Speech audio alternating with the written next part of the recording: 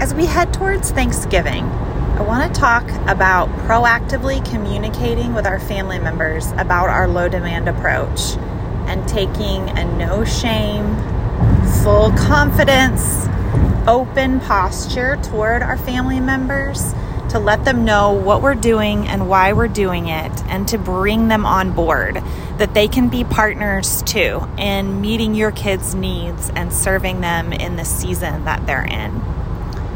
So your first step is to remember that your family members are people too, and they do well when they can. So part of being proactive and communicating and sharing with them is enabling them to do well.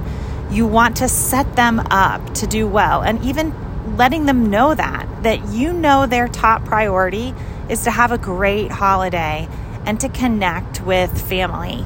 Maybe you can say you know how much they love your kids and that all they want is to support them. Say what you know is true. If those things don't sound right, find your own why. What do you see them doing that you can call out as good and helpful? And even if it's something small, I can see how much you love us by how much energy you put into making delicious food. Or I can see the legacy of this amazing family in the way that you prepare the same beautiful dessert from your grandparents' recipe.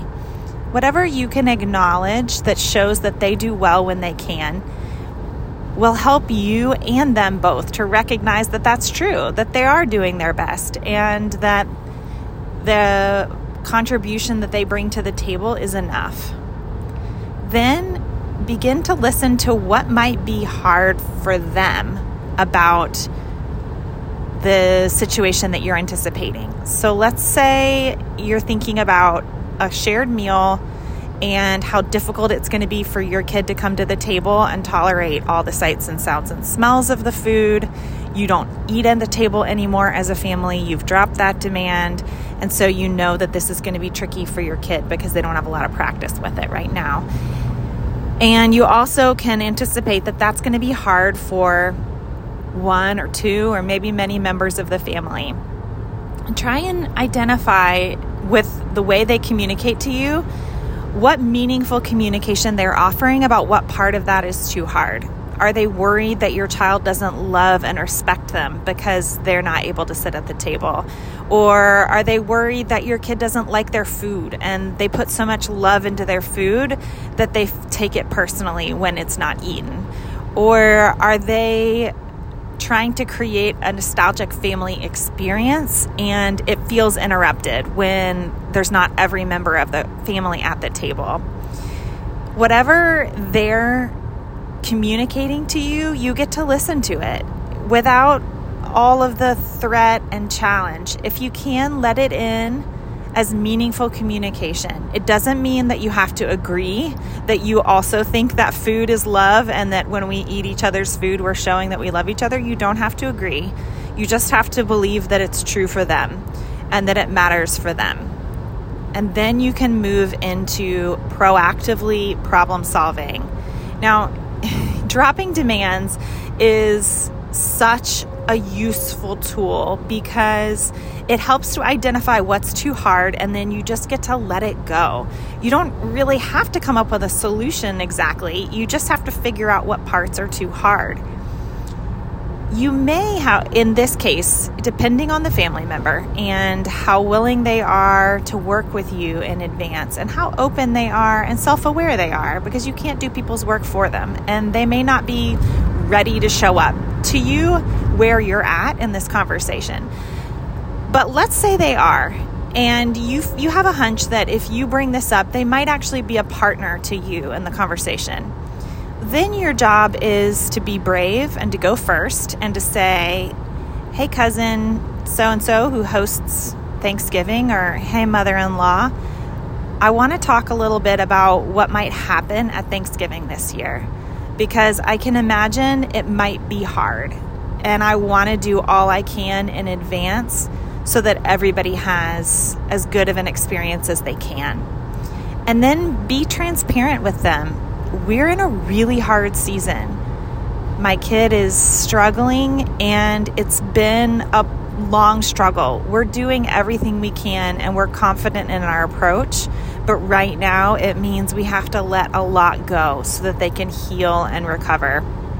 One of the things we've let go in this season is eating at the table because it's just too hard for them to manage without a panic attack. And we don't want for our child to be associating family meals with panic. We want them to feel safe always when they're eating and when they're gathering with us as a family. So I wondered if you have any thoughts about how we could make this a safe time for my kiddo while still meeting your needs, and I thought you might have some great ideas about how to do that. And then be quiet and see what they have to say. They might surprise you and be more flexible than you think or more creative than you think. You might get judgment and you're opening yourself up vulnerably. So hold that vulnerability with some boundaries, knowing what's too hard for you. Know how you're going to get out of it if it gets judgmental and you can't find a way out. See if you can get a call on the other line. Oh, I'm actually getting a really important call. Can we pick this up later? I really want to hear what you have to say, but this is a hard time for me to talk. And see if you can get out of it. That can be a boundary, recognizing it's too hard for you to hear your family member move into a space of judgment, and that's not something you're really set up to handle, and that's okay. If you anticipate that your family member is going to be like that, if it's not a surprise, it's a probable, then rather than approaching them as an equal partner, you may want to approach them more in your advocacy role of, I need to speak up for my child because nobody else is going to speak for them, and be their mouthpiece in communicating what their behavior means. So this is another proactive approach of saying, my kid isn't going to be able to come to the table this year, and we're doing a specialized diet.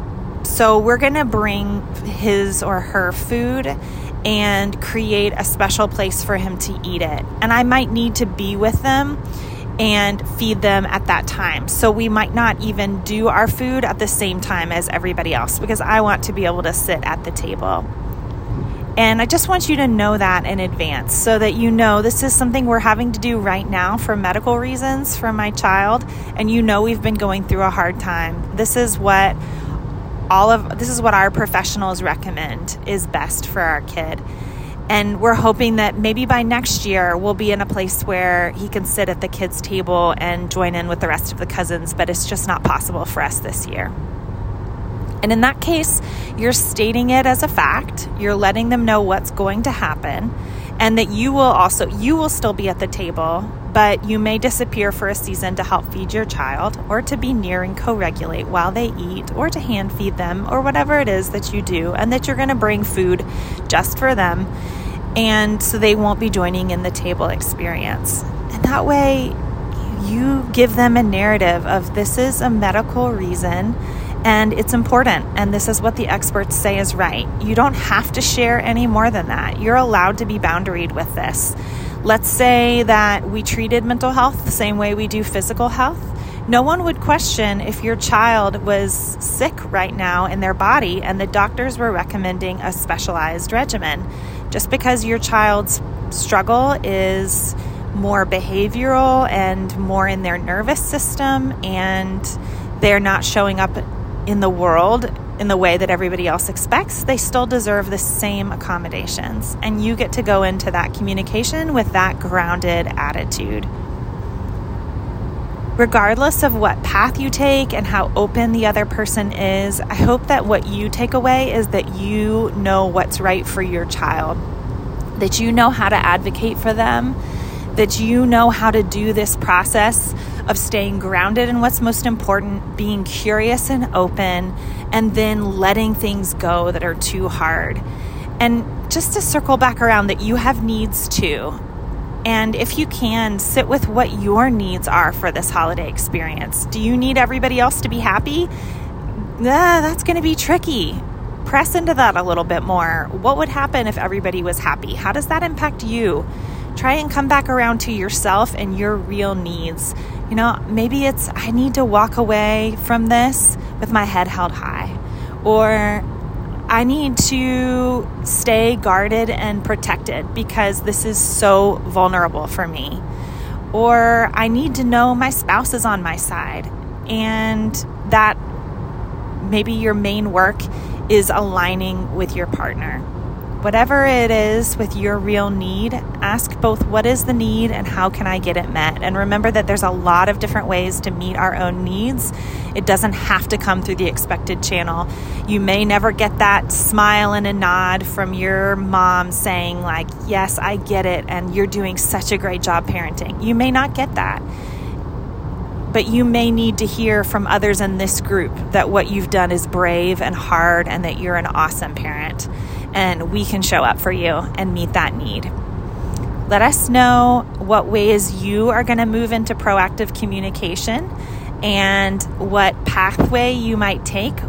If there are things that you're already anticipating about Thanksgiving and mealtime being tricky that you want to drop, let us know those things too, so that we can support you as you're doing this really brave thing.